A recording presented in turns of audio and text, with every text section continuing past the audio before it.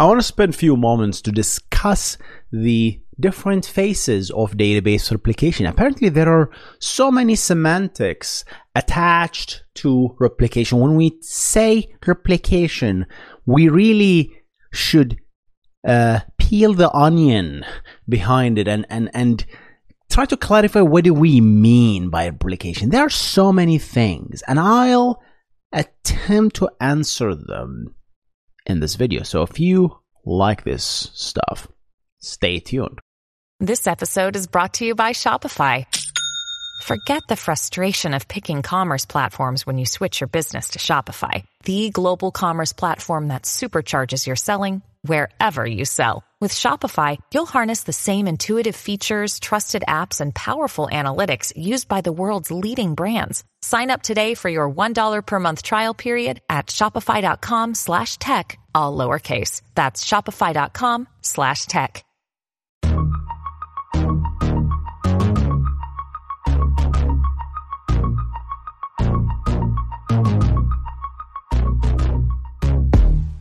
Welcome to the Backend Engineering Show with your host, Hussein Nasser. This is the show where we discuss the art and the craft of building software and cover recent news on backend technologies. If you enjoy the show, make sure to subscribe to the YouTube channel and rate it on Spotify and Apple Podcast. With that said, let's get on the show.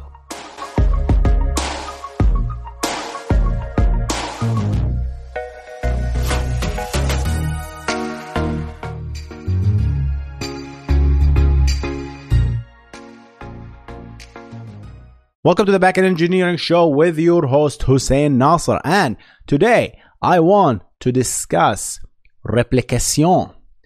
Database replication, to be specific. And there's so much stuff when we talk about replication. I don't know if we call them methods or mediums of replication. It's just there's so much stuff. There is the idea of synchronous replication, the idea of asynchronous replication, the idea of one-way replication, the idea of two-way replication, the idea of ménage à trois replication. Every single thing, right, confuses us. There is other stuff as well. There is the idea of streaming replication. There is the idea of logical replication. There is the idea of statement-based replication. What does all that mean? And can we actually categorize that? The short answer is no. You can't categorize any of that because all of this stuff is made up. No, not all of it, but just understand it. You don't have to categorize. Why are we human beings like that? Why do we need to feel the urge to categorize everything? Right? It's either this or this. No! You can have gray. You can have something in the middle. It's okay. Right? We should not really spend a lot of time trying to organize stuff. But let's piece things together. What is replication first? The idea of having database replication is you have a beautiful database. It has to be beautiful. If it's not beautiful, I send it back. So, and you're writing to this database, and you're reading from this database. But eventually, at a certain stage, the database is going to get overworked. The CPU and RAM associated, resources associated with this machine hosting that instance will get overwhelmed, right? And you can argue, why is it getting overwhelmed? You might be executing dumb queries that scanning the 300 terabyte of data and then you pick one row out of it and you say, oh, I'm going to add more RAM. No, your queries are dumb, son. Just fix your query. Sometimes not adding more resources, throwing more money at the problem doesn't really solve it, right? Think, oh, I'm going to get a beefier machine because my queries are slow. No, your queries are just bad. Fix your queries, right? Before, sometimes we optimize the wrong things. It's just nuts. All right. So but eventually, if you're writing efficient queries, eventually there's just so much users. There's so much queries getting thrown away. So you start to implement this thing that's called a query command segregation, CQRS, right? Responsibility segregation, CQRS.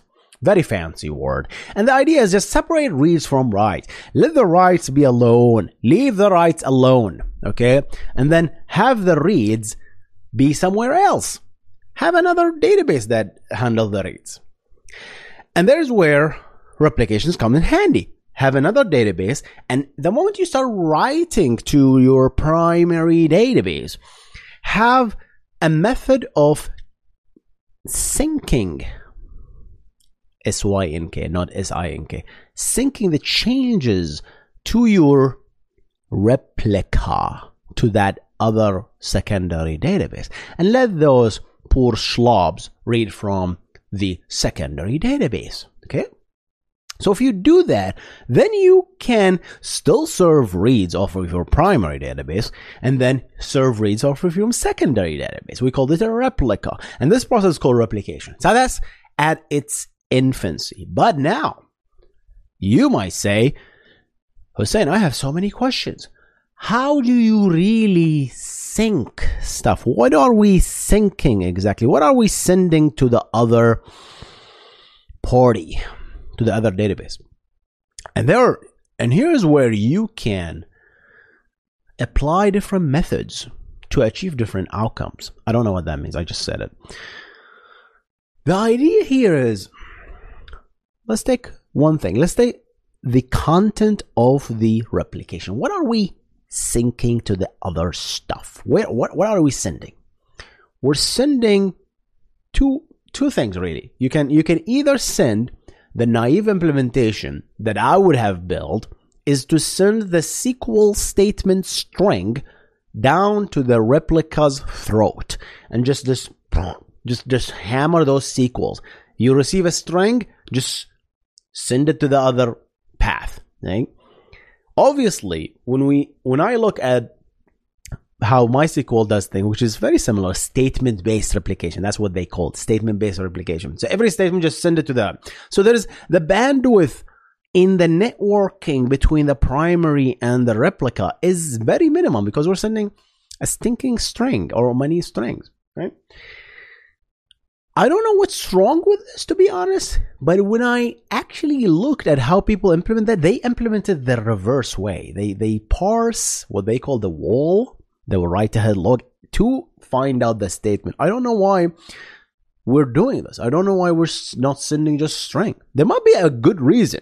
Those smart people building databases, they don't do this for a good reason. Hey guys, Hussein from editing. As I was editing this video and I ask this question, why we're sending the actual statement string all the way to the database, right? There is one disadvantage of that because you just spent precious time executing that statement. You have planned it. You have analyzed it. You prepared a statement. You prepared the variable, the bind variables. You verged. Verged is not verged. What's the other word? You surged, not surged. You created a path. There is a urge in it. There is a word with urge in it. You forged. Thank you. You forged a path to select those queries, to select these rows. And now the replica is doing the same thing. This is an insult to the database. If you're re-executing the same query, you just did the work. That's expensive.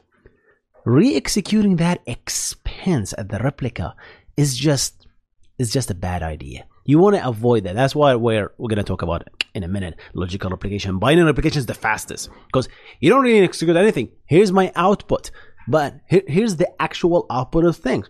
The problem with that is obviously the bandwidth. There is more stuff to send across the network. Back to the video. So the other approach is, instead of sending the statement to the other party, you send instead the content, the output of your statement to the other party. And that's called binary replication. And Postgres called streaming replication because as things happen in your primary, let's say you're doing an update statement, a single string, a single update statement that resulted in 1 million rows. So that content, the binary output of writing a million row to your database is being synced, is being pushed to your database, to the other database. So as the volume of edit now multiplies, right? Plus, another the good thing about this is as things happen, you can immediately see it in the read replica, right? It's like as you start streaming things, you can immediately see it, assume you committed, right? And plus the commit now, when you commit on your primary database, you don't have to wait and then to transfer all the changes. No, you merely send the command issue to your read and say, hey, by the way, commit all the changes. These are good. You don't really need to wait for everything to comes in and then so push it, right? So that's part of binary replication plus streaming. It's a different thing. Binary replication can be streamed. As things happen, go push it. You might say, what if I roll back? Well, tough luck. You got to send a rollback to the other machine. So the other machine has to now roll back all the junk that it did, right? So there's like always really pros and cons for everything. Streaming. Logical replication in Postgres, on the other hand, doesn't really deal with binary stuff, doesn't stream the actual wall content that changed on disk to the direct database, to the replica database, because here's a problem. The binary representation of things changes between a release to another. So technically, you cannot replicate a Postgres 10.0 to a Postgres 14 because they are different binary. If you shove that information, that binary file to the replica, the replica is going to freak out. It's like, what the heck is this? What did you send me? I don't know any of it. This is different. So Postgres now started doing the logical replication, which is like a higher level abstraction, almost statement based, but not really. It tells you that, hey, in the world, hey, someone changed this value to this. Someone changed this to this. It just say this. It doesn't actually say, oh, X is now 7. It says someone changed X to 7. Does that make sense? That's the logical representation. And then these logical changes are pushed. So it's essentially lower bandwidth. And you can replicate from a Postgres 10 to 19. 19 is not shipped yet. Okay. You get the idea. Hey guys, this is Hussein after taking a nap. And continuing the editing. Postgres 14 has just shipped a feature to achieve streaming replication with logical replication. So do not link streaming replication just to binary. You can stream logical changes too, right? It's just another method, right? Back to the editing. Now, Hussein, I'm reading from your stinking replica, and I'm not seeing the change that I just wrote. And that's what YouTube ran into, by the way. The first 2006-ish, 2007-ish. When you change your profile and you refresh, I think Twitter ran into the same thing as well. You made a change and you changed your date of birth, right? And then you apply and then you refresh, you don't see the change. So people started freaking out. Oh, what happened? I thought I changed it. The reason what was going on is because we are in the web and it's stateless. You make a write to the primary, right? You don't change the replica. That's what One Direction. Isn't that a band? One Direction is, right? It's like you change only one place and you push to the reads. So now if you change the primary and then you turn around and read from the replica, guess what? The change is not there. It takes time. Obviously, it takes a finite amount of time for the replica to actually commit, for the replica to receive that stuff. It really depends whether you're using streaming versus non-streaming replication. There's a delay. And that delay, marketing people started coining it as if it's a good thing. They call it eventual consistency. We're so good. Well, yeah, we have consistency. Hey, guys, we have consistency. It's just eventual consistency. That's why NoSQL databases, by default, they market their stuff as eventual consistent. Well, relational has the same thing, the same problem. The moment you split stuff into multiple databases, you have eventual consistency.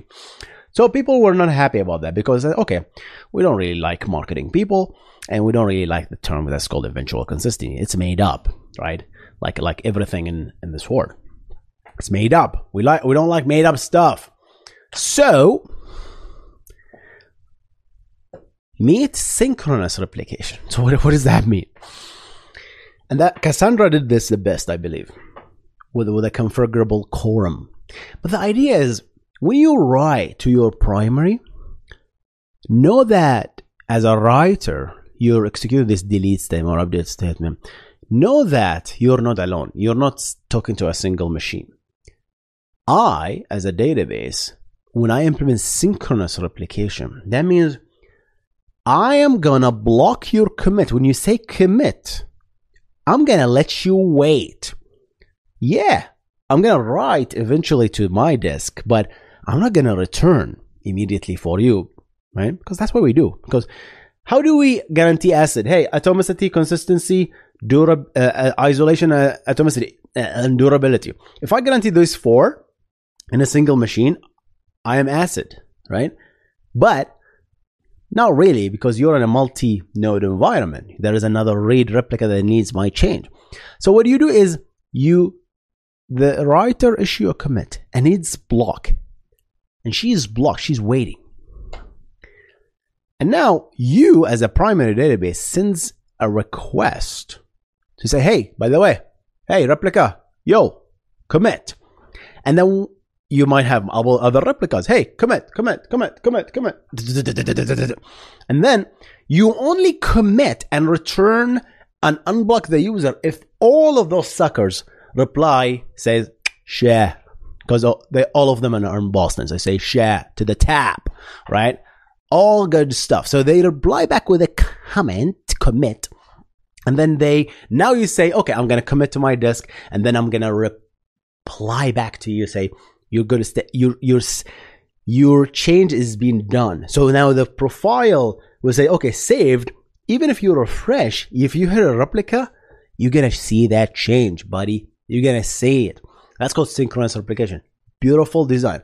The other approach is obviously the asynchronous replication, which is faster commits, but eventually consistent. Did we talk about everything? I think we did. I think we covered everything, except the direction of the stuff. So one direction is my preferred approach, because you write to one place and then you push changes to read replicas. Those guys you don't allow writes to these guys. You allow write to one place. The problem is, like, what if you want to scale your write? Then you start talking about sharding and sharding and partitioning and all that stuff. It just becomes complicated. I don't like complexity. I like simplicity. But if you would like to complicate your life, because I know you like to complicate your life, then there's the other thing that's called bidirectional replication, where you can issue writes to other read replicas. But now what happens? Yeah, the problem of conflict resolution. Nobody likes to resolve conflicts. Nobody loves conflict resolution. It's the worst, right? So if you like these kind of kinky things, then if you're into these kind of kinky things, then yeah, maybe you try bidirectional replication. But it's not my cup of tea. I like my simplicity stuff, right? I didn't really see a good implementation of a bidirectional replication. It always falls apart at one point. I mean, if you have simple rules like, okay, master wins or the replica always wins, then yeah, maybe. But what if two people at the same time write to the same value? What do you do, right? Who wins? Like, how do you achieve isolation at that level? Then you have to start doing all these kind of what do we call it? The Kafka thing. I forgot what it's called. I don't know, the microservices across different nodes that allows things to, I forgot what it's called. Yeah, committing across different nodes. Yeah.